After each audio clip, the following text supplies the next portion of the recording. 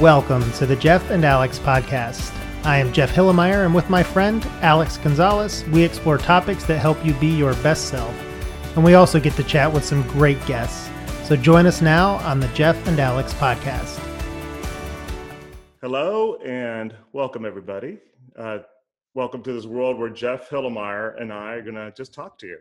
So Jeff, and of course, I'm Alex Gonzalez, and next on the screen next to me here is Jeff. How are you doing, Jeff?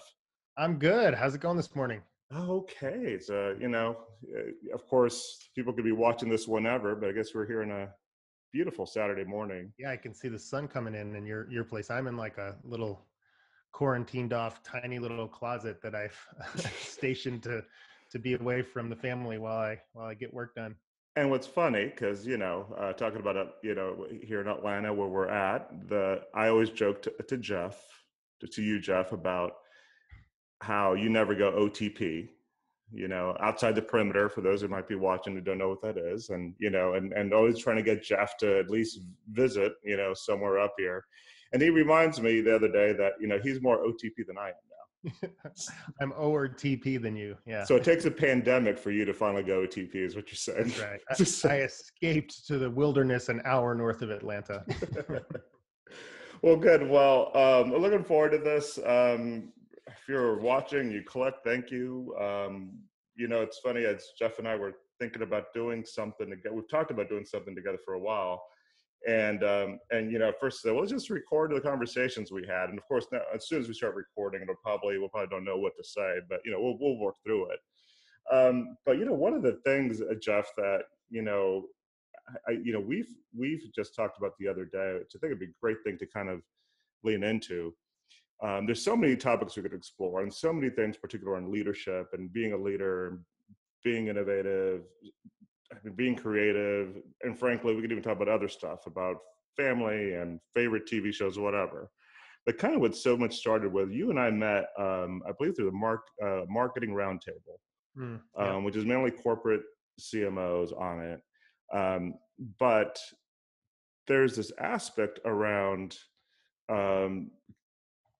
for me, and then as I got to know you, learning through you, about this connectivity between entrepreneurism and corporate. Mm-hmm. And so much so, as I'm almost forget that you and I come from, I come from this, 20 plus years of corporate life. And then coming out of it with this belief that there's ways to be more disruptive and innovative, even in a corporate environment. And then you come from an entrepreneurial perspective, believing that there's an element coming into corporate. So this would be great to kind of explore that today, and because in that perspective. And so, Jeff, maybe starting out, and by the way, this is not a plug, but I do have my kind of Jeff's book here, which really, thank you. And he didn't pay me for that. So actually, I don't know what my rate is for this, but Jeff, in all seriousness though, you're, always when I think about an entrepreneur to talk to, I think about you, but you really have this perspective about entrepreneurism in a corporate perspective. So let's talk about, maybe we'll start talking there. How do you think about that? Yeah, it's interesting because I think the reason that I have focused on that, the corporate side of entrepreneurship, if there is such a thing, is because my clients have always been corporations. And so I've built digital agencies for the last 20 years and worked with Coke and Home Depot and Equifax when you were there. Mm-hmm. And so, what I kept seeing was these outliers of people within corporations that still acted entrepreneurially. And not because they had been a founder of a company, but because it was a mindset, right? Right. But most, by and large, corporations have a really hard time innovating. And the best they can typically do is acquire startups that will help them be a little more forward thinking. But even then, they almost always ruin that startup that they acquire. And so meeting people like yourself, we know some other people that come from more of a corporate background, but have that entrepreneurial mindset, led me to believe that there is hope, that it's definitely more a mindset than it is you have to be a startup, and that it's impossible with a large corporation. Yeah, no, you know, and it's so funny because I think you're on to kind of the secret to all this, which you know, as you start looking at being innovative and all that, it's really comes back to that person. And you know, I think people always ask me, it's like, can corporations be innovative? Like, absolutely, but it's really the people within that have to start, and particularly leaders at a specific level. So here's a, you know, kind of maybe interesting question, because I've got asked this before a lot. So I have a perspective on this. So one, it would be good to start maybe with yours as well. But is entrepreneurism and innovation the same thing? Right. Yeah. Being, No, I don't. or maybe it is being an entrepreneur and being innovative. So by definition, some people would believe that if you're an entrepreneur, that means you're innovative. And I have a thought on this, and that journey went on. But want to hear, well, how do you think about that? Yeah, no, I definitely don't think that, and I think it's because I come from, like, I learned about entrepreneurship from my father growing up. He had a vending company, and Mm, to my knowledge, look, great sales guy, knows the industry well. I don't know that he's ever done anything innovative in that business. He just worked hard, controlled his own destiny. I know he made tough decisions. I know he had to change a little bit with his business, but innovative, I'm not so sure. So I definitely see a difference there. And I also see a difference between the startup founder versus the um, rate. Like, I would call myself an entrepreneur more than a startup founder. The mm, business I've created isn't as much a startup as it's a small business. However, I think to be very successful at entrepreneurship, you have to be able to be innovative.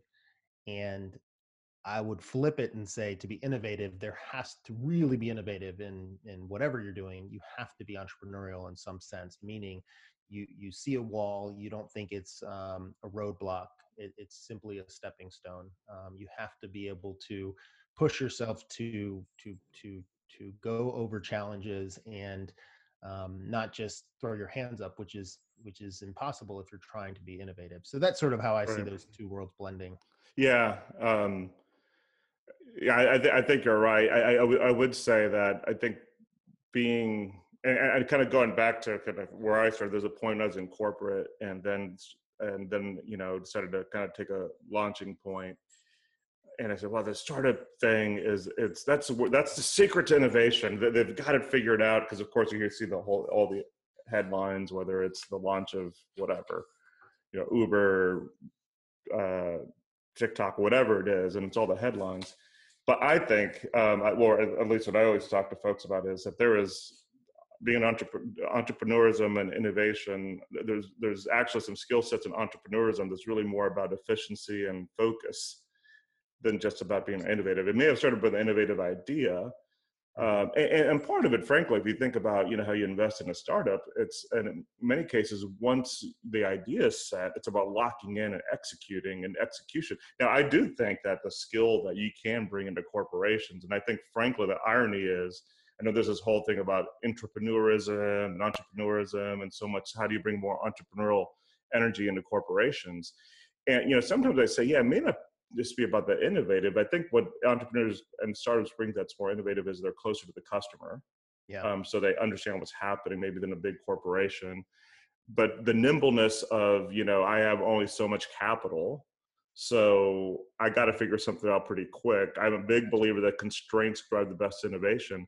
But I do think that also then you got to focus and figure it out. I mean, I think that's one of the strengths of entrepreneurship, more so than, you know, we're going to just think of 25 different ideas that come down to it, which I think this is sometimes a mix up people get between what innovation and Mhm. entrepreneurism is.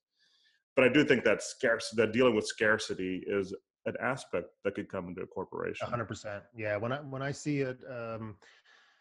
see a corporation invest in innovation, and they're putting day one, a team of 30 and Right. $5 million, it's likely not going to work. It's this weird thing where put two people in a room and give them 3 months to figure something out, or they lose their job, and they'll figure something out, right? And that's the difference between an entrepreneur. Is, to your point, you either innovate or you die.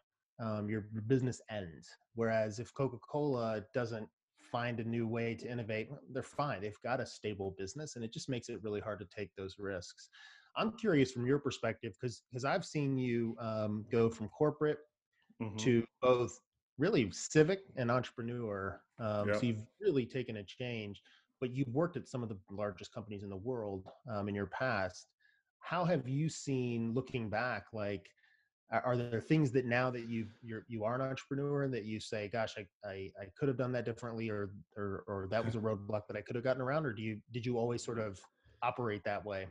Yeah, well, I mean, it always has. By the way, in case anybody's wondering, this segment's brought to you by Dragon Now that I did Armies. pay you for. Yeah, yeah, exactly, with a mug. Yeah. So I had to buy my own coffee to put in the mug too, but that's Right. okay.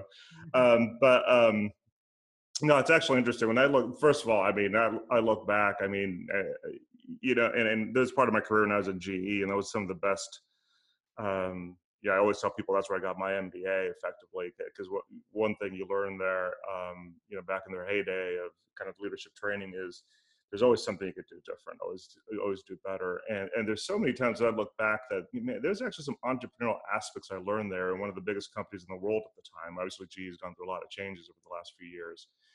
And I had a boss, or actually not my direct boss, but when I was part of the marketing organization, I was very fortunate to be there when Beth Comstock, who, and you, Jeff, you've heard me say this before, but when people ask what my true north is, it's in terms of where I learned kind of my perspective of leadership and innovation and strategy. It's around Beth Comstock, who was the first female first CMO and first female vice chair of General Electric. And it really was this, there's almost this entrepreneurial energy there, and part of it is that thing with reflection. What would you change is always something you would do different. But specific to your question, though, for me, I always talk about I had corporate ADD, and maybe that's part of being an entrepreneur, or not. Maybe it's completely not, because I was that person who's like, how do we push a boundary, break something, rebuild, do it for something better.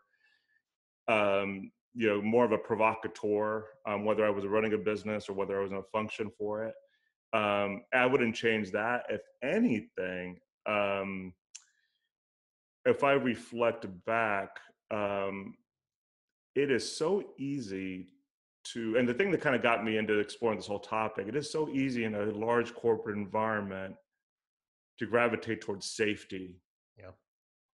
And unlike an entrepreneur who is looking at a cash running out, when you're an executive or working in a big company, the perception, which by the way, in this environment you're in, it's a perception, because corporations, Yeah. things could Right. disappear in a dime much faster than sometimes even in other worlds, but that you're safe.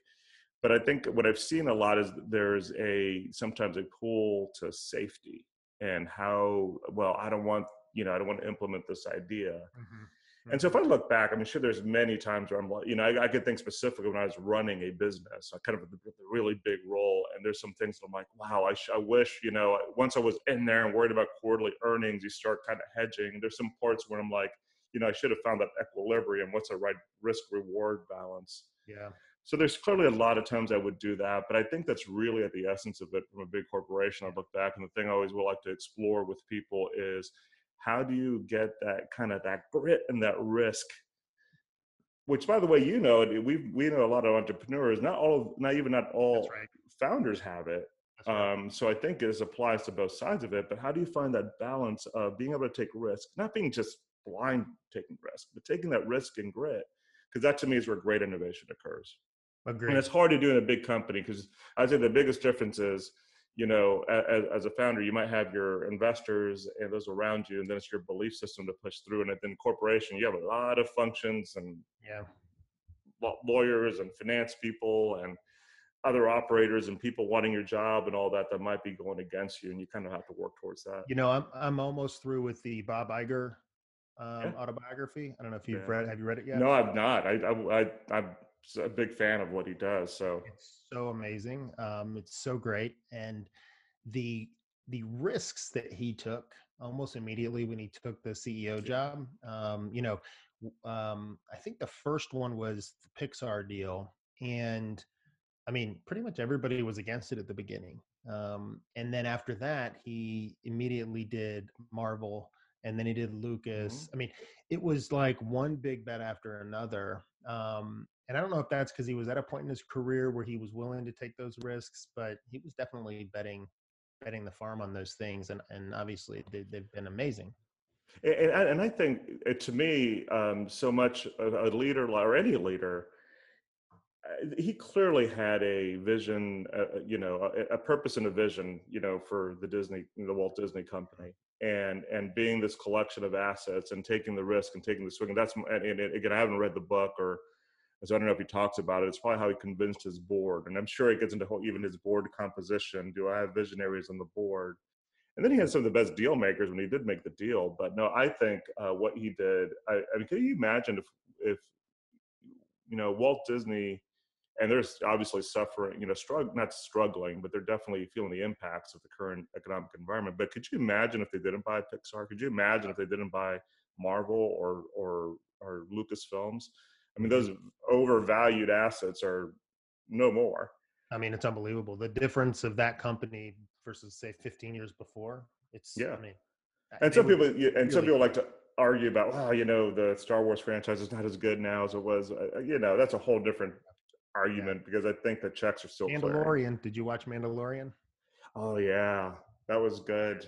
Super That good. I was mean, good. yeah, they're doing some pretty good things over The there. man, yeah, and I can't wait till they could start filming again because they have a lot of stuff planned for it. But in Mandalorian was, I still think just on the whole streaming platforms. I mean, I think you're a big Apple Plus fan as well, but what they're doing, the streaming platforms on creativity, Yeah. and Apple's a great example too. Could you imagine? I mean, kind of going back to your prior discussion, um, from a leadership perspective, saying we're going to create a studio and content. I mean, that has to come back to vision in terms of what this world is going to look like. Now, you got to argue Bob Iger was really the one who started that momentum, and maybe not. But for all these tech companies to say we're going to become studios. Yeah. By the way, Apple Plus is pretty darn good, but Yeah, the quality's great. but yeah. So, but I agree Well, with you. here's an interesting thing from the book. So Iger talks about he built a really good relationship with Steve Jobs, Yep. and Disney didn't have one leading up to him becoming CEO. They were really fighting over the Pixar movies and sequels and stuff. It was just not good. And he says in the book that he thinks had Steve not died, that they would have brought Apple and Disney together. I believe it. Yeah, when I, think about I that. believe it. Could you imagine that combination? It's interesting. Then it comes out of you lead a combination like that, right? But I believe it, and I think those are, if you look at Steve Jobs and you should probably seen some of the movies or books around him. I mean, there's this visionary drive thing that's hard, Mm-hmm. Mm-hmm. and there is a little, people. I was having a conversation with my kids, and they were talking about Steve Jobs and Elon Musk, a lot of these kind of modern day entrepreneurs, and they're like, man, they all seem to be. There seems to be some quirks with them, right? They seem, are they in terms, and there's almost an element at that scale that Mm-hmm. this exuberance and confidence and a little crazy, and I say that in a good way, not in a mental health way, to just be able to push through, Mm-hmm. and Steve Jobs, I think, going to that. I mean, think about how much failure he had in his career. Yeah, unbelievable.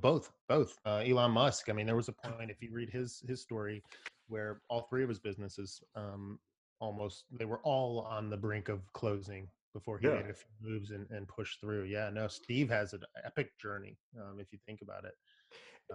And so to that, I think the challenge then becomes for if you're in a big company or if you're an entrepreneur, but let's say if you take for a corporation, then people say, well, I'm not Steve Jobs and I'm not Bob Iger. And, there's definitely compensation plans that kind of allow them to take great risk.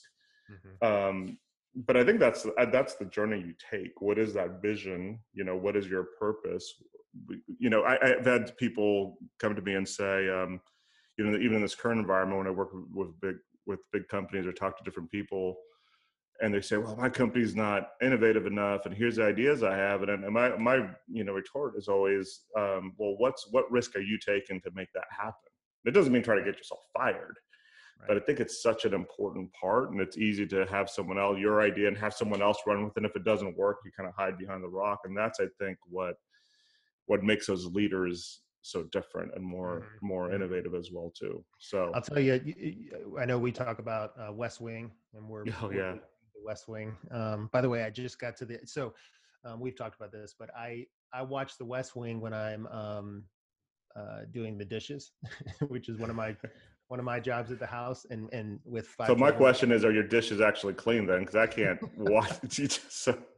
Yeah, no, I mean, I'm pretty good at the dishes. We have a lot of them, right? I mean, like, with 5 children, it's a full load of the dishwasher at least once a day. And so I probably get 20, 25 minutes of watching West Wing a day. Anyways, I'm on the Matt Santos. Josh just yes. approached him at his house and said, I want you to run for president. Anyways, what about The Office? Did you watch The Office? Oh yeah, huge fan of The Office.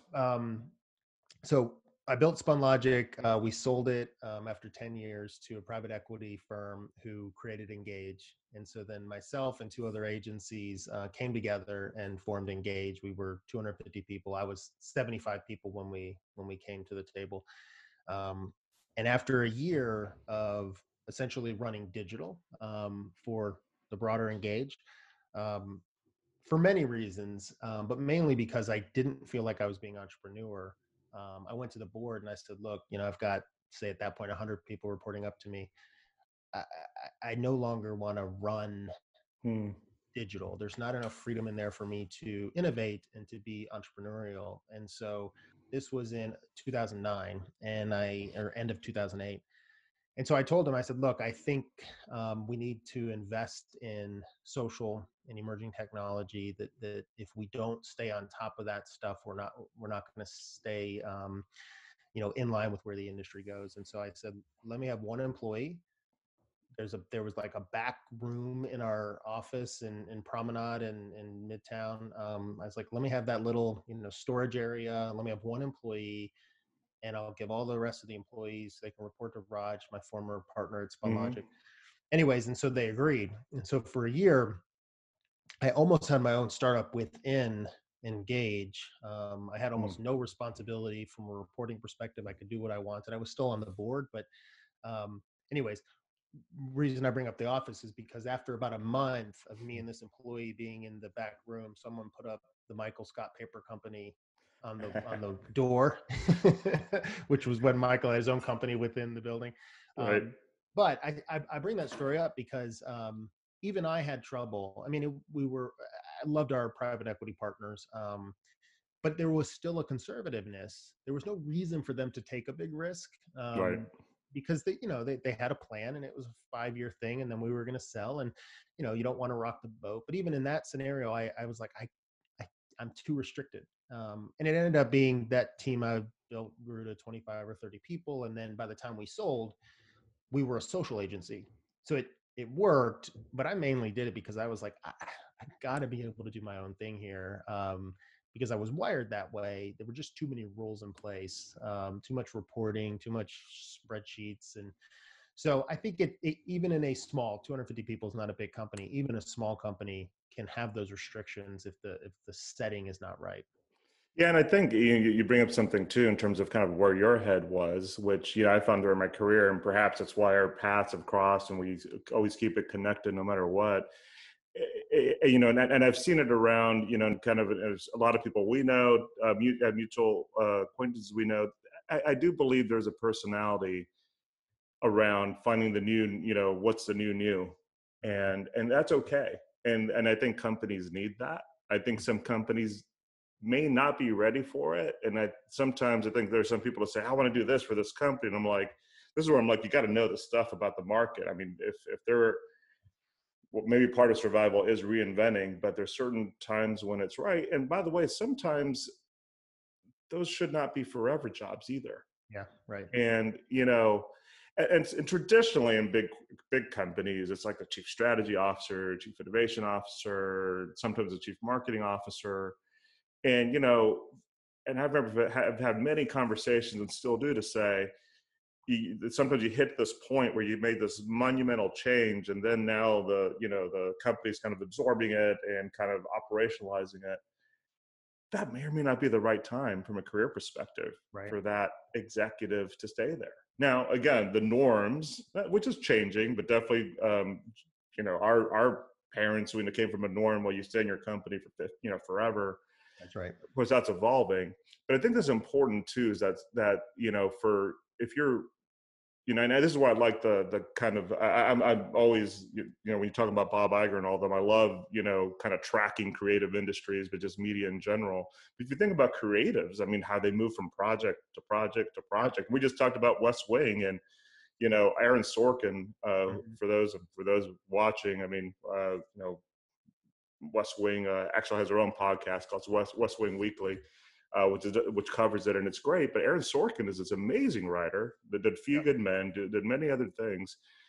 After 4 years, at the peak of the show, he left. Mm-hmm. And you could say, "Oh, it's about creative differences." It could be a whole. And I think you hear about a lot of different things that go on. But sometimes it's just time, and that's okay. Yeah. And what I love is when you see someone to say, I'm just making up companies, and this is not reflect anything happening real anywhere. But if you're at a bank and you've done your thing, imagine if you take your talents to an airline or you take it to someplace else. And that's, I think, what makes this, these people who lead, whether it's as a general manager or whether it's in a functional role, I think of them as these creatives who sometimes go from here, this project, to the next project, make change, own the change. So I'm not saying, drop an idea and leave. Yeah. And then kind of, explore something else. And I think, for me, it's just this whole thing where if I'm not doing that, I'll just go. I mean, I'll get stagnant. I think that's one of the problems I see with entrepreneurs. They get bored a little bit. Their business is 2, 3, 4 years old, and they start to go, I need change. But what the business really needs at that point is stability, and it needs to follow the plan, right? And so what I also fell into, it wasn't by design, but I've realized that it's been the key to my mental health over the last several years, is that Dragon Army is 7 years old, and probably 5 years ago I started 48 and 48, which is a nonprofit, and then last year I started Ripples of Hope, which is a nonprofit. And what's happened is those have allowed me to scratch that itch, that innovative, that entrepreneurial, whatever it is, itch, and be involved in building something while letting Dragon Army continue to grow and be a stable, solid business. But if I didn't have those things, I bet I'd be tinkering all the time. I'd be, let's try this and let's shift now. It's been 3 months. And really, sometimes a business just needs a year to play out the plan. Right. But I see a lot of entrepreneurs are constantly like, oh, we tried that for 3 weeks and it didn't work, because they have that mindset. And that's also why a lot of true entrepreneurs, they outgrow their company, because you just need someone to come in and be able to take it and run it without that constant chaos that can come. So I see that. I also think the risk reward is very different for people in corporations, because take GE. You could have an innovative idea for a $10 million business unit. That's not going to move the needle at all. So if you're successful, fine, great, it's a rounding error. But if you fail at it, then that's a huge mark against you, and it's leverage for the internal politics for people to push you down, to step above you. So it's an interesting dichotomy of risk reward within those big and this is where leadership, and this is where it's kind of system-wide innovative leadership becomes important, and making sure there's room for that to occur, because it is healthy for a multi-billion-dollar company to take a risk that may only have a $10 million shift of the needle, because then the strength of a corporation is, if it then really works and you could get buy-in, the scale of it is, second to none, right? To get the distribution platforms, whatever. But you got to have that room to maneuver where that quote unquote failure within a contained environment is okay. Yeah. And that comes not even to the person leading the projects. And look, we're here in Atlanta, we have like 40 corporate innovation centers, and they range from, R&D kind of engineering driven centers to really kind of culturally driven, how do we drive, innovation process within companies. So it's all over the place. But you see all these different variations of how people are creating space to innovate that's safe. So I think so much of that comes to the leaders in terms of how do we do that. Now, is that entrepreneurism within a company? I don't know. I mean, I know it's innovation. Perhaps that is. And I don't know. What do you think? Because I know there's a big thing around intrapreneurism, and there's all these terms being used to it. But to me, it's about being an innovative leader. And and I think that's for you. You've gotten a lot of requests from companies about, how do we become more like you, Jeff, within my company? And that's what had led to your first book, right? That's right. Yeah. Yeah. No, what's been interesting for me with the first book, so the 5-day turnaround, I wrote it to help leaders that aren't entrepreneurs to embrace the mindset of an entrepreneur. Um, I look at it a little bit more of what are the building blocks of a successful startup. And there are things like focus. You mentioned that earlier. There are things like having a purpose. I use a format: purpose, vision, tenets, and values. But do you have structure? Do you have rigor? Do you measure everything you do to make sure that it's making a difference? And part of my pitch to corporations is allow business units or departments to act more entrepreneurially. Doesn't mean that they have to um, specifically be innovative. But if the marketing department has its own sort of rallying cry, has focus, it's going to outperform a marketing organization that doesn't. And so I think you can look at it team by team, department by department, but I definitely think it's a mindset, and I think it can be learned. I think it's something I've seen it work. So I've done some purpose, vision, tenets, and values workshops with some of the larger corporations in Atlanta, and they're really embracing it. They're really seeing that they can move faster and get more done. And at the very least, it energizes everybody because it makes you feel. You remember the story about Steve Jobs when he was doing the Macintosh? Yeah. And the flag. Oh yeah. So he basically within Apple created the Macintosh team, and look, probably divisive, and Steve was a bit of an asshole, so there's that. But he put up a big pirate flag on the building that the Macintosh team was in to give them their own sense of identity and to make them feel special within the walls of Apple.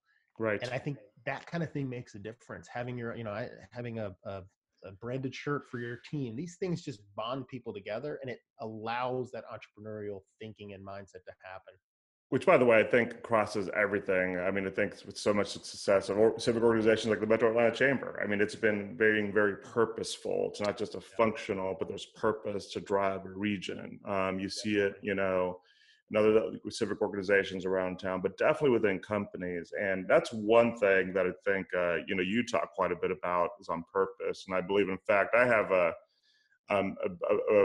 post I'm about to come out specifically talking about purpose and the importance, because whether you call it purpose or it's vision, that rallying cry, I 100% agree with you, is so important. And what I'm writing about right now is two leaders here that you and I both know. Actually, you asked at a Disruptor Studio, Kat Cole, like, what's her purpose? And so she has this personal purpose, and in terms of helping make other people do more than they knew they could realize. Right. And so it drives, and you see it in everything she does, whether it's within her company, whether it's within her social work, whatever it is. And then the other aspect that I'm writing about is about Ben Chestnut, who talks. In fact, he may have even talked about a flag too. But that with MailChimp, this broader purpose around small business and how they rally around it, and you see it, and it's so. And to me, when there's a leader that does that, it's so clear that even if someone disagrees on what someone's doing, you could still say, you know what, but they're still on purpose. Yeah, right. Even if you don't believe it, you're still on purpose. That's right. And it's the ultimate segment. People talk about in marketing, all that segmentation and focus and insight. To me, purpose is a way not just to rally, but it's to focus and take away a lot of debate. And so I know that's a big tenet that you preach. So I 100% agree with that as well too. You promoted my book earlier, so I'm going to promote the Disruptor Studio. So we'll put in the show notes, we'll put the links to it. But for anyone watching, I think the interviews that you've done with people like Kat and Ben are phenomenal. And it really, that's why I go back to like your ability to be corporate, to be innovative, to be entrepreneurial, to be civic, purpose driven, because you're able to, in those interviews, you've been able to pull out of them the deeper reasons they're doing what they're doing. And I think Yeah. I just find that so inspirational to hear these leaders talk about that. A- So a- everyone And can by the understand. way, when you talk about an entrepreneurial person in a corporate environment, since we just mentioned Kat, I mean, she's a great example. She's, effectively the number two executive at one of the largest, you know, restaurant brand companies, definitely in the country. And